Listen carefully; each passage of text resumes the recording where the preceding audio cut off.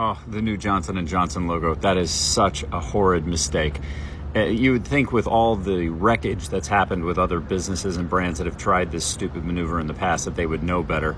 But this is what happens when you get the urge to do something over having the experience and wisdom to stay the course on something that you know is rock solid and working well. Poor choice all the way around. Short Cast Club.